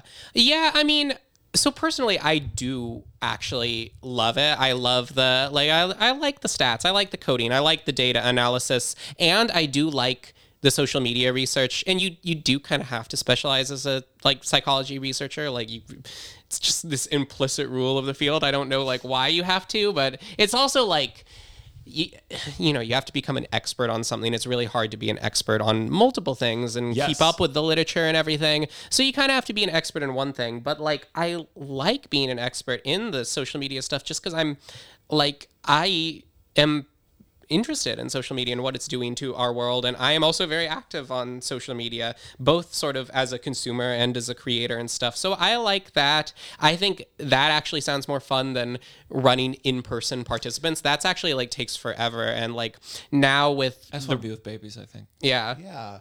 I just want to experiment with babies. But in your TV show, when you write yourself as a psychologist, you will be you will make yourself a baby researcher. It's gotta be because the other thing is not as babe. Oh, yeah. I think if I'm being honest, psychologist. I think this is a thing I will put in the show. Just so you know, you're gonna hate this. I have to leave in 10 minutes. Oh my god! I know. I have sound check at 6:15. I just realized, and I was 15 It's minutes gonna late. work. I know. I'm just telling you. It's gonna work. Let me call Titanic. Call Titanic. Just trust it. It's Broadway to a degree, but it'll still be because it's longer if I. Yeah. Okay. I understand. Okay. Then let me. We'll close it out. We don't have to rush. Okay. Valentine's Day. We're talking about love. Mm-hmm. I want to do astrology, but let's get there naturally. Mm-hmm. Any great studies about love, romance, couples?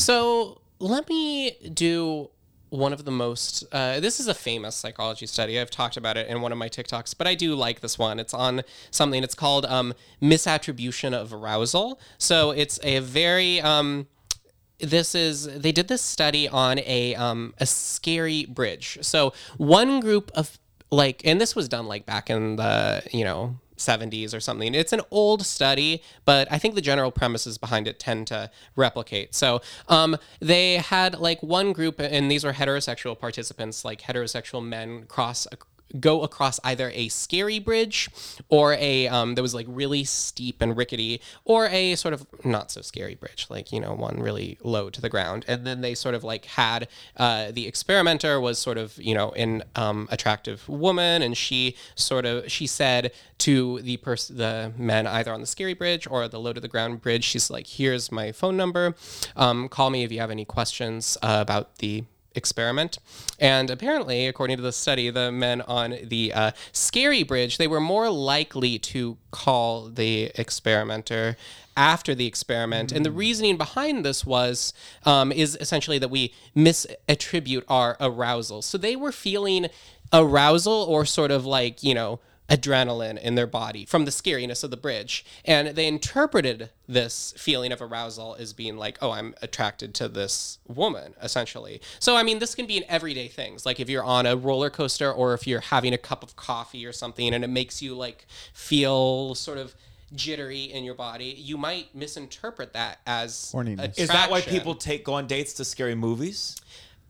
No, I think that might be part of it. And also coffee dates as well. Coffee dates is like a, you know, because like the coffee makes you jittery and everything. And this is also just kind of a general premise in psychology, is sometimes like we come up with like, you know, rationalizations of like feelings that we have in our body. Like, oh, I'm feeling this because of this. That's called like attribution, essentially. And oftentimes our attributions of feelings in our body might be wrong. And this is Could there be anything connected to like, oh God, I almost died.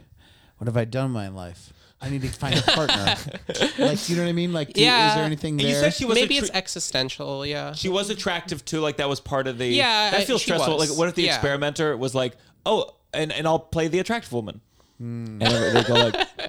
Yeah. Okay, we're going to throw these results out, I think. You'd have auditions. You'd have auditions, sure. Yeah. Okay. Well, you also, I could see calling... It's really funny to imagine like the researcher like being like so clearly not a researcher, just... Like hi, like a really. Hi, I'm a Harvard psychologist. Oh yeah, you're gonna go across the bridge? Oh, that's hot. That's a Russell character. Okay. So I could also see like they called, and did they take into account like, did they hit on her, or I would have called and been like, how dare you do that to me today? That bridge was so fucking scary. Yeah. I screamed, please delete that recording. Like I could see, to his point, there could be other motivations behind that. And my question is, did the study test at all if it lasted, or like did it imprint on you at all that forever you misattributed, or did you just misattribute for 12 hours? But I think it's like we always misattribute. You know, I don't know. Yeah. Every time I hear a psychology test, I'm like, you could take that test 1,000 different directions. Like you could a week later see if they ran into her, if they were flirtatious. Yeah. You could see a month later, a year later. How long does it last? There's so much. No, totally. And I mean, there are budgetary and time constraints, of course. But like, yeah, and I guess I don't know the answer to those questions, except, I guess just the general principle of we misattribute things in our body. Like, even if we're like, you know, hungry or something. Like, did they follow up? Did they like see if like a roller coaster operator got more pussy than he should have, given like he's always there all the time? I would do that. But he's like not riding like it. whenever people got off roller coasters, I do a study like a roller coaster that went upside down versus one that just went up and down. That at the end, when people got off, it'd say, just so you know, there's a free room here. Would you like to borrow it for an hour? You could just listen. That's a great study. You could just do. I could get funding for that. You need to be a psych researcher. People that went on a roller coaster versus people that didn't go on a roller coaster, and then find out who got some in the next 24 hours. Sure. There's a million, and like, now tell me this, like, it feels like both those examples. Yeah. You could do them.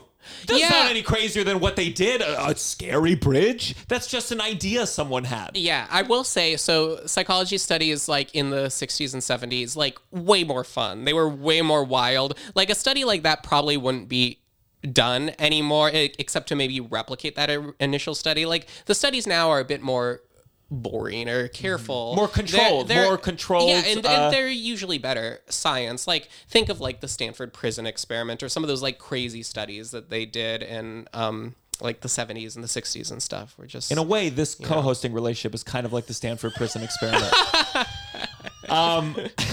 What's the most unethical study that's ever been done in America, I guess? Yeah, so I did a video on the top 5 most unethical psychology studies. I mean, the Stanford prison experiment has to be one of them. That was in my top 5. What was the worst thing that happened? They were just mean, or did they hit them?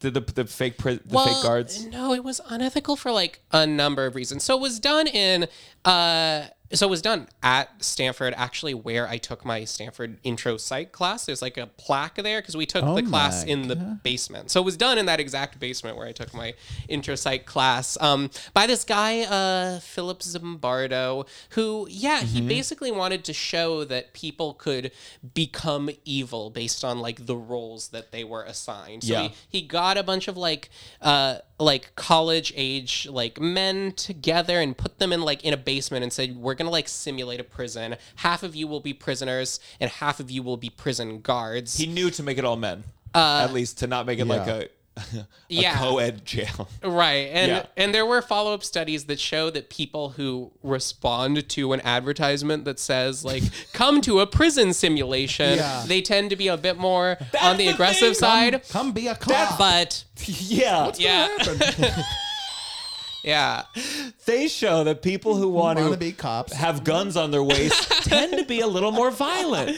Yeah. Whoa. Yeah, but okay, so one of the actually most unethical things about this study is that so it later came out because there were recordings from this experiment that were like unearthed later showing that so what Philip Zimbardo said happened in the experiment, which wasn't really the truth, is that just spontaneously, because of the roles they were assigned, these prison guards started sort of like acting like abusive and kind of torturing the prisoners in these prison simulation, and they had to shut down the experiment. It got so bad. But later, these recordings showed that Philip Zimbardo was essentially coaching the prison guards to act this way. Like he wanted this result from the experiment. Yeah. So. Yeah, it was basically, it was kind of a commentary on him. It wasn't like a commentary on the social roles. Was it very mendacious? He knew exactly what he was doing, or do you think it was subconscious? Like, go over there, make sure they're in line. Make sure they're in, and he like what do you? I don't know. I think that's debatable. Is he still alive? He is. I would see him around Stanford occasionally. He's like he's a retired professor. Is he ashamed? Yeah, is there shame around his name now? He has a little mustache. A bit. People view him a little bit as like a kind of sketchy character, I think. I mean, he's done some of the most famous studies out there, but I think he has kind of a reputation from the prison experiment. Sure. And maybe other things as well. Again, what's the creepy. thing? Books have been written. Yeah. Like policies have been made off the it was one of the most influential like experiments of all time, and a lot of it wasn't real, I guess. Do you ever feel cynical about your whole profession, that it is so tainted that it has to be useful? Like, for example, not to go back to just maybe the bystander effect was the only effective study ever made, but like that's obviously useful. There's kernels of something in all of this, but it's filled with that study, the thing we talked about earlier about the 30% being or whatever being replicable. Yeah. So the thing is, there is like really, really good research being done. So one thing is like in the past 10 years, research practices have improved a lot. And now there are really high standards in psychology, social psychology, almost more than in other fields, just to have high-powered samples and really like rigorous statistics and everything. Do you have to go? I'm so sorry. Okay. Yeah. I'm so sorry. No worries. So yeah. sorry. No. Right. Just get free tickets to enjoy Titanic. Your soundtrack. I would love to see Titanic, but I can also pay They give for Russell unlimited tickets. I've heard such good things about it. Like people have said amazing things. So yeah. Yeah. Well, he came into the show later. So okay. So yeah. So yeah, I just wonder if you ever feel like any kind of, or whether like, I don't know in science whether you're allowed, whether if you say you're a scientist next to a physicist, they roll their eyes. Yeah. So I went to a physics conference over the past so I was there Wednesday through Friday, and I spoke to these physicists about psychology, basically, and science communication on a panel. And they seem to have a lot of respect for psychology, and they seem to think what I was doing was cool, which I wasn't necessarily used to. But I think physicists are actually like really cool, quirky people. That was my impression from the conference. Do the fields really have like a physicists are like this, geologists are like this? Like are there overarching things that you like physicists are quirky? Yeah. So I've heard a lot of social scientists talk about how like psychology sometimes has physics envy. Like psychology has tried to make itself a really empirical science, and I think it has done that to sort of imitate other sciences basically and try to become really falsifiable, have these theories, use like sort of advanced statistics and stuff, but that's of course hard to do with behavioral data. So I've heard that. In terms of stereotypes of the field, I don't know, I see that a bit, but I don't know, again, often my stereotypes are wrong. The physicists turned out to be different than what I expected them to be. So, I know we'll let's touch on astrology because okay, yes, I'm ready. I find it very frustrating. Yeah. We had at one point we had someone who said they were a psychic on the show, and I'm very, but like Russell, wow. This is where I was bummed to lose Russell, where like he's not going to say he believes it, but he's moved by it. Whereas opposed to me, I went through my phases. I read my, what's his name? Michael Sherman? Was he? He's like the skeptic. He's guy. like he was. First, there's the Amazing Randy. Yeah. There's that old like atheist crew, and then there's like, Michael Sherman would like go to war with Deepak Chopra, and they'd have things about quantum mechanics.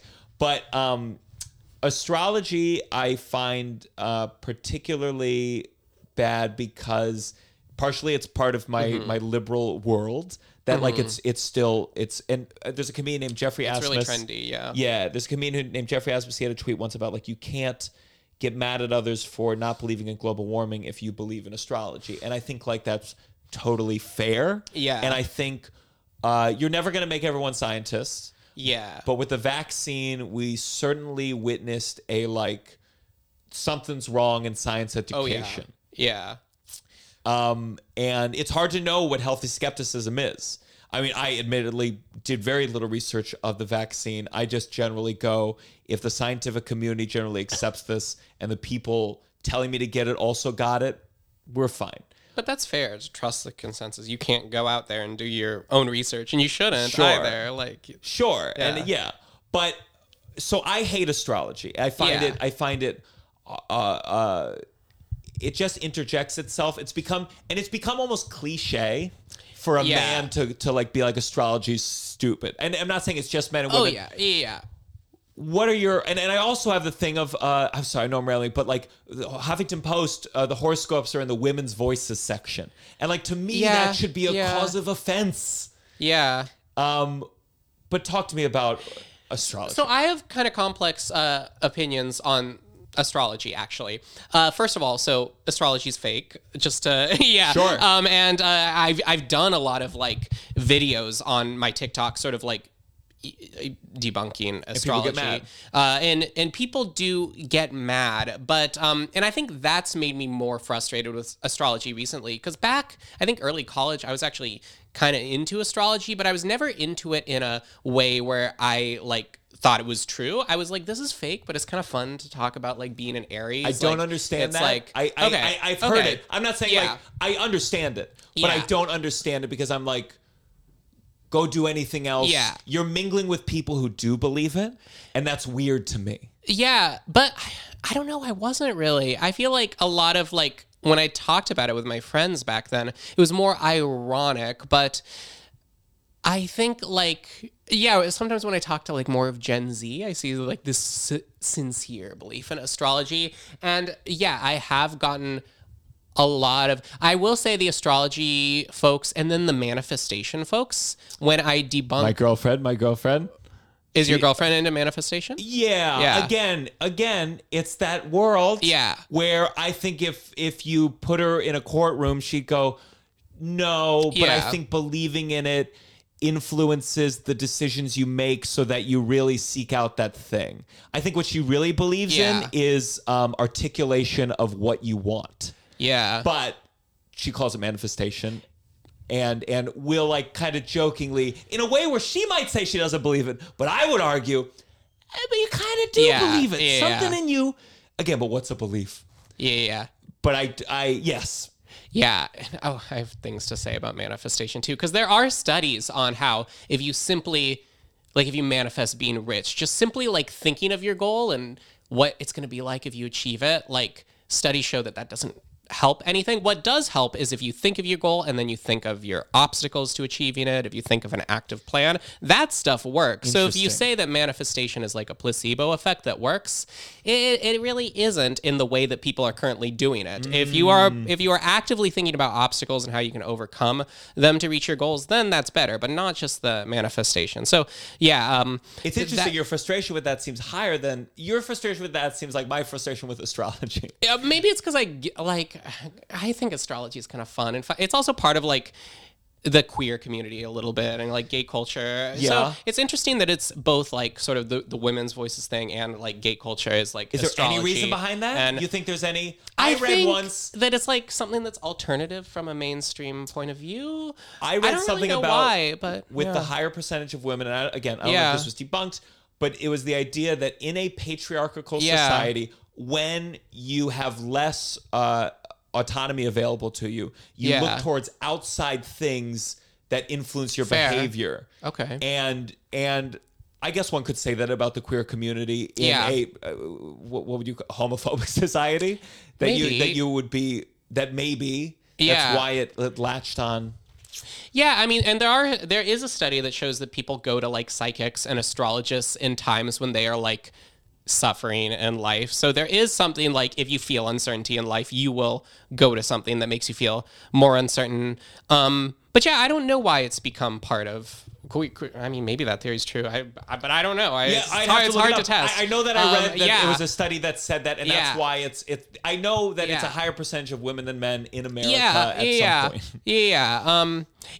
But my experience when I've debunked manifestation and astrology on TikTok, those communities have come after me in sort of a very frustrating way. And I've also been called like a white man for talking about like how like manifestation and astrology is fake. And it's so hard because there's a part of me that I'm like, okay, but it is fake though. What I don't like is when it's so sincerely believed in this dogmatic way to the point where you are not going to accept like actual forms of like legitimate science. Like when you become anti-science because you believe in these things, like that is what frustrates me. I think there's a way to do it in like a fun way, but once you start believing in this stuff at the expense of science, then that is really frustrating. And what I've seen is some of these communities on TikTok, the astrology and manifestation folks, they've been some of the more dogmatic communities I've interacted with. So, but I think my argument is that, and again, I'm not saying you're disagreeing entirely, but I'm like, you can't live in a world where people kind of believe in a fun way in something. You will always have people who sincerely, but I'm saying like astrology, there's always going to be a huge swath that actually believe it. Yeah. And it's going to affect the way. Yeah. I mean, it's like, it all ties together with misinformation and social media where like psychology almost becomes useless because anyone can undermine it at any point. And science and communication of science, like the news promoting the study about red wine being good for you, or this, that, and the other, has sensationalized it, and it's not turning back anytime soon. Yeah. That why would anyone believe anything a scientist says anymore? Because they've been lied to in so many different ways. I think that's like there is a part of me that understands why a government mass rolling out a vaccine would stress someone out, given that you hear the government lied in all these different other instances, and it's the same with psychology. But the bottom line is like, I see astrology as bad because it's an avenue for irrational people to have a system where they can be reinforced by other people who have that irrational belief and then ultimately believe in something that isn't real. And they use it to dictate their lives. Ronald Reagan's wife, Nancy? Yeah, Nancy Reagan. She had an astrologist that Ronald would listen to and would influence even if he political didn't fully decisions. believe in it, Yeah. it might have decided his nuclear plan. Yeah. So to me, that stuff is bad. Yeah, I'd rather have everyone have their own individual irrationalities than a collective one. I see. Where they're able to reinforce each other. Yeah. Yeah. Okay. I like half by what you say. Because, I think the hardcore belief in it is bad. I think a little bit of, but like, because I think we can have like half beliefs essentially. Like, a lot of people report believing in some kind of superstition. I don't know if you have superstitions around like performances, like when you go on stage. Them. Okay, yeah. I mean, I try to fight them too. If I see the number 13 or whatever, sometimes I'm like, I want to avoid it. I'm like, no, do it. Yeah. It is not anything. Yeah. No, I try to fight it too. I think it's, and the more I've been in science, I think the more I've tried to fight it. But I think it's a natural thing, especially when you're in a place of anxiety, or if you just like want to have fun a bit, to be superstitious. And I also think with the decline of like religion or things in society, that people are often turning to things that aren't religion, but instead are like TikTok witchcraft or astrology or manifestation. It's kind of replacing that impulse. I think a lot of us have that impulse. Yeah, also I think other things that are maybe worse. Other political conspiracy theories, things like that. I think people have many. I don't think everyone has this religious or spiritual impulse, but many do. And ideally, you find an outlet for it that isn't. Are you an atheist? I am an atheist. Yeah. Yeah. Are you? No, I think I'm there's a term called a fideist. Martin Gardner. Yeah. Martin Gardner, who was like part of that big skeptic movement. He said, I believe in God because it feels good to do so. Oh yeah. And then the challenge would be like, so you don't believe in God? And he said, no, I do. Like, I don't know if I'm that. I have flowery views about consciousness being a panpsychist. I like panpsychism. Oh yeah, panpsychism is becoming like popular among like philosophers and even like neuroscientists. Like so for some reason, for panpsychism, it's kind of the idea that everything is conscious, but like not to get carried away. It's like it's not saying that like an atom's like, hi, my name's Adam. Yeah. It's saying that like consciousness, like dimension or volume or weight or whatever is a fundamental thing of the universe, and it's been so long. But the idea is that some people think consciousness is an epiphenomenon, right? Yeah. Where just it's like accidental, basically. It's accidental, and it comes out of the brain. But then there's other people who go like, well, that doesn't make any sense. How does non-consciousness become consciousness? It must be actually part of the whole thing. Yeah. And it can be like, then there's the arguments called the combination. I really do. I miss some of the stuff. You're like really into this. Like the combination problem is the idea of, okay, let's say every atom has a degree of consciousness, or you might call it proto-consciousness. How do they all combine to make one I am? How does a brain combine to make one thing? But I was like really into this in college. I would write a lot of research papers on it and take classes. And one of the big theories at that time was like integrated information theory. It was one of the panpsychist theories. Basically, the idea was like when information essentially becomes integrated and combined and interacts with each other in a very complex way, it becomes conscious. So like they thought that, that's why like the brain was conscious, because it's conscious. It's this very complex system of integrated information. It had all these paradoxes though, like could the internet become conscious because it's like this integrated information? That was really popular. I'm not sure if that one's still as popular, but people were leaning very into like neuroscientists and stuff were leaning into these panpsychist theories. And in there, I find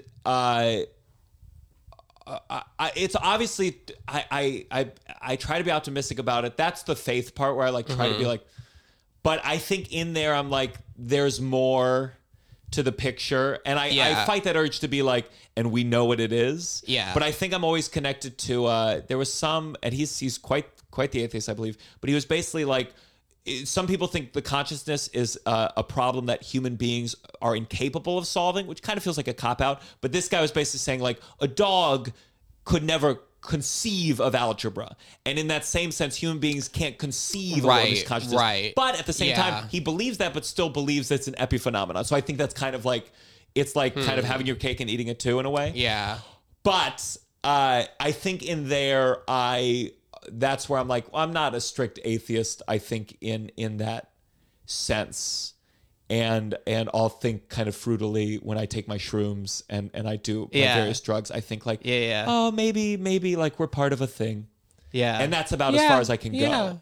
Yeah, no, I think I have agnostic leanings, certainly. And I think I do see like the awe and mystery in things, but I feel like I'm atheist in the strict sense. It's just the easiest way to. I don't know what label you used exactly, but yeah, it was. Just, fideist, but then you explain and people go. I would say probably like a pantheist, but then people think something very specific too, where it's like a mother, like hugging everybody, and so it's like, well, it's not that. It will be nice, but I think I that's just why astrology bugs me, and I feel like it's become like socially so acceptable to like be like, what's your sign?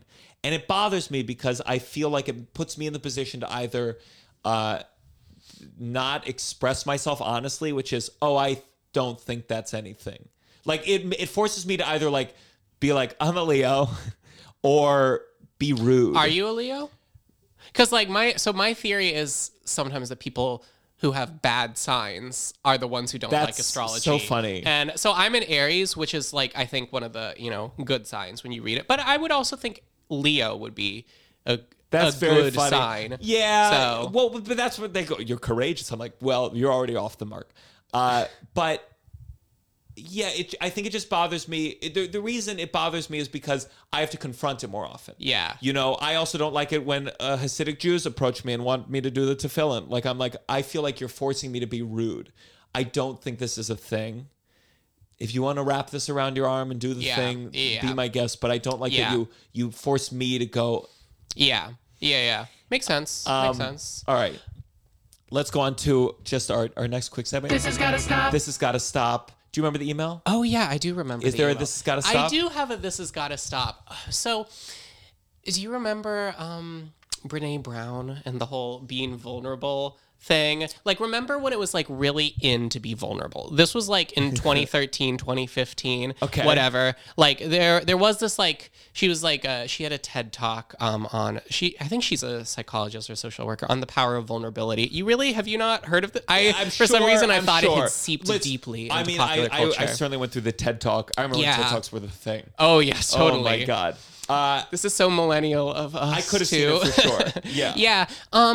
Yeah, there was this whole craze where like being vulnerable was like really popular, and how it was like it's so good to be like vulnerable in your relationships and everything. And I think that there is like a level of truth to that, but I think it's been taken a little too far. And I think now we see in like the Gen Z era, people turn being vulnerable into oversharing on the internet and just constantly being vulnerable and sharing these parts of yourself all the time. And I think one thing that should stop is maybe we should not be so vulnerable all the time. Like, I think vulnerability has a place in personal relationships. When you say vulnerability, instance, I don't know if it has a place on the internet. And I think we should be very selective with what we share about ourselves on the internet. Is it a kind, because as a comedian, I mean, I share a lot about my life in a jokey way. Yeah. But I certainly... You kind of have to as a comedian. The rest of us don't, but like I see that you have to for material. And also just as like I'm a first person artist where like I don't even have the capability to, I just like writing about, that's just where my thoughts go. What's so an very example Leo of something? You. So what? So very Leo of you. So like, what's something that you're like someone shared like is it that I'm feeling really sad today? Okay, so I had a personal story that maybe illustrates this. So I was on a podcast a little bit earlier this month, and the podcast host, I like her a lot, but she wrote this like for her like Substack, she wrote this piece about me and my TikTok, where she commented on like how my TikTok brand is like so neutral. She was like, he was so neutral. I wondered if he was even going to have a personality when I talked to him. And this, she sort of just made these comments about like me not having a personality, and I sort of jokingly responded to it on TikTok, and we chatted about it, so like no hard feelings to her, but in my response on TikTok, I kind of talked about how like it can sometimes feel nice to have this level of distance from my audience, where I am not like oversharing, where I am not like saying things about me personally. Instead, I'm just talking about the science, and I inject pieces of my personality into it, but yeah, no, I feel like a lot of like young people especially feel like kind of pressured to overshare to go viral on the internet, and there are all these like TikTok trends where people are like you like disapproving of a result, or like they want you to have your opinion on it.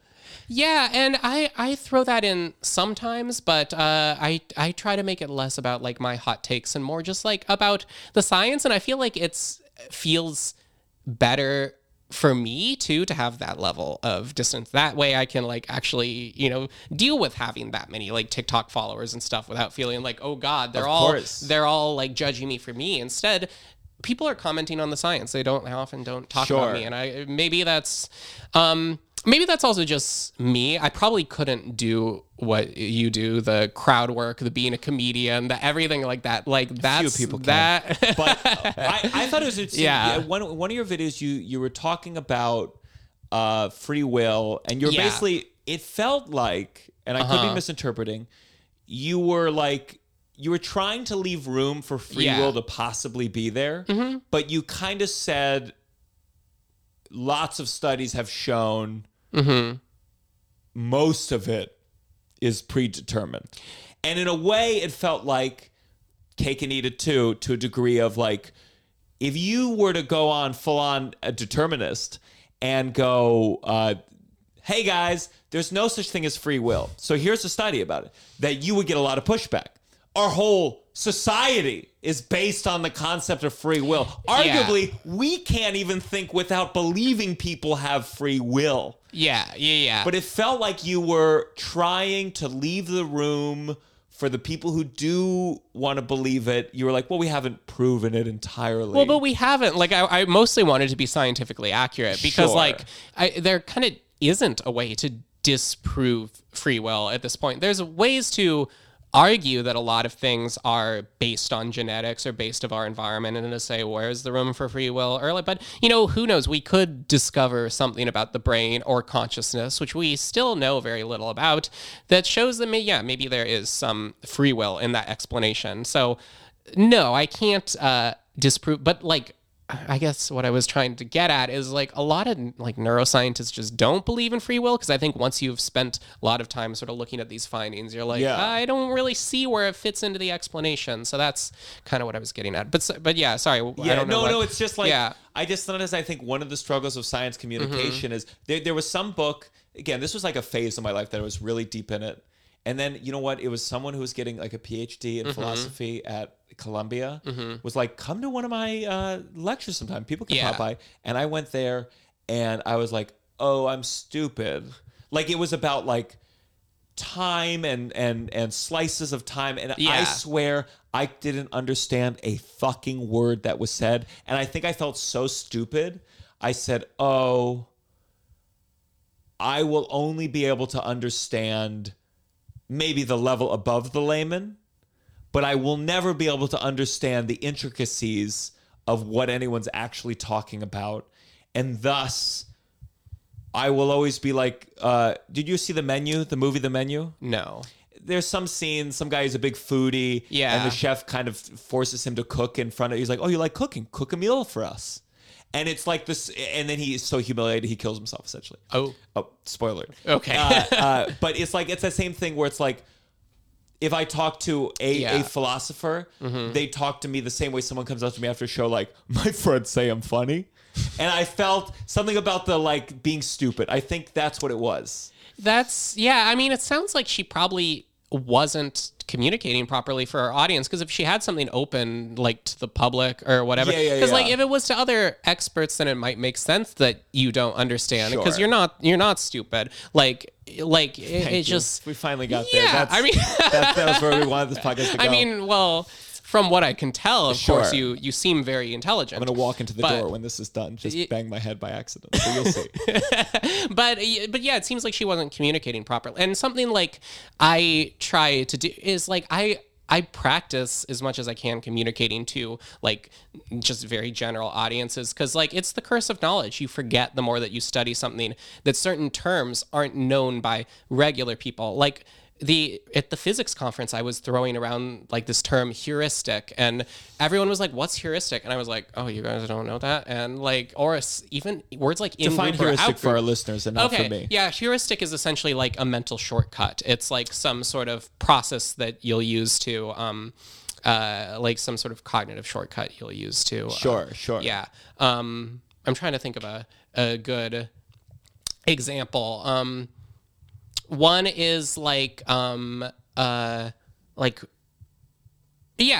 think the heuristic example I was using, because we were talking about trust in scientists, is that as a heuristic for ourselves, we will trust the scientific consensus around, if you do trust scientists, around what they believe, instead of going out there and researching yourself. That's a heuristic for us. So that's a popular term in psychology. Even words like in-group or out-group, because I do a lot of research on sort of group dynamics. So in-group is like the group you're a part of. So if you're a Democrat, other Democrats are your in-group. Republicans would be your out-group. Sometimes I learn people don't know those words. So it is sometimes like I forget that people don't know certain, like I forget that these aren't words that are just part of like general discourse, and that they're like more academic words and everything. So I think you really, if you want to be a science communicator, you have to just be really actively talking to just regular people and people on TikTok. All right, let's go to our last segment. You better count your blessing. You better count your blessing. It's where we say something that we're thankful for. Is there something? It can be specific, broad, something that you feel good about.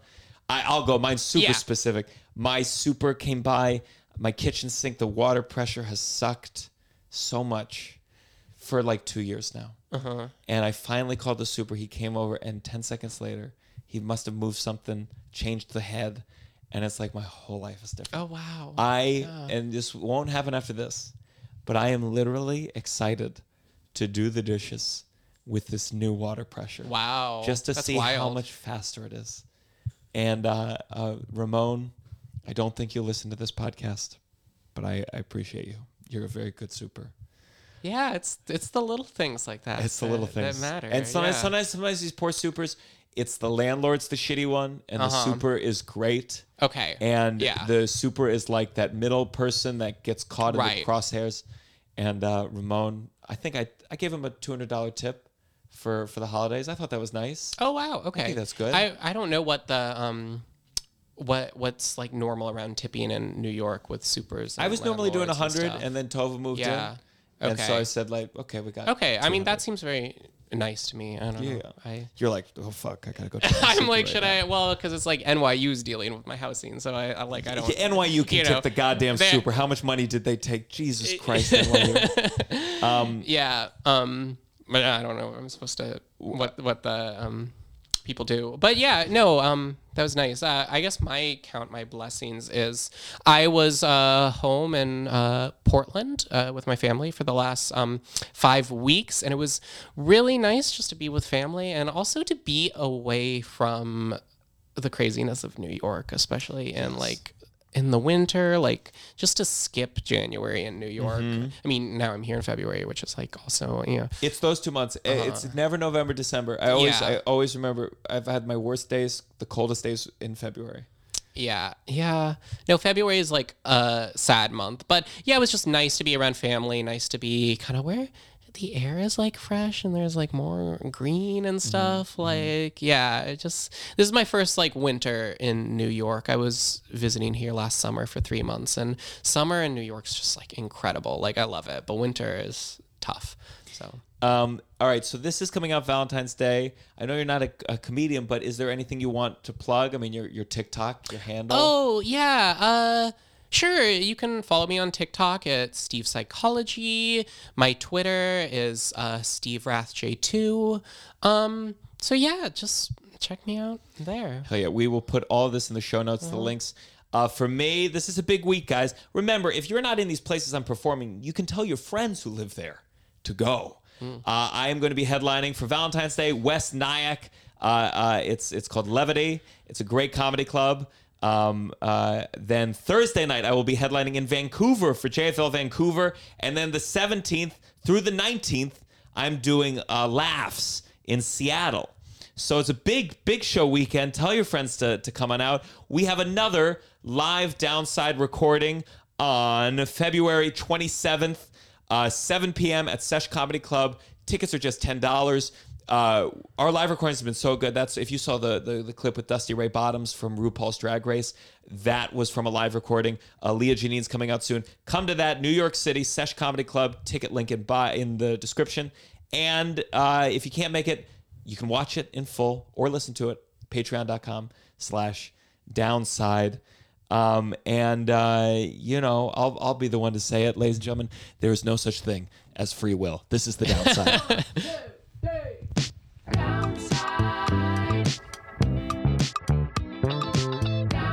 You're listening to The Downside. The Downside. With Gianmarco Cerezi.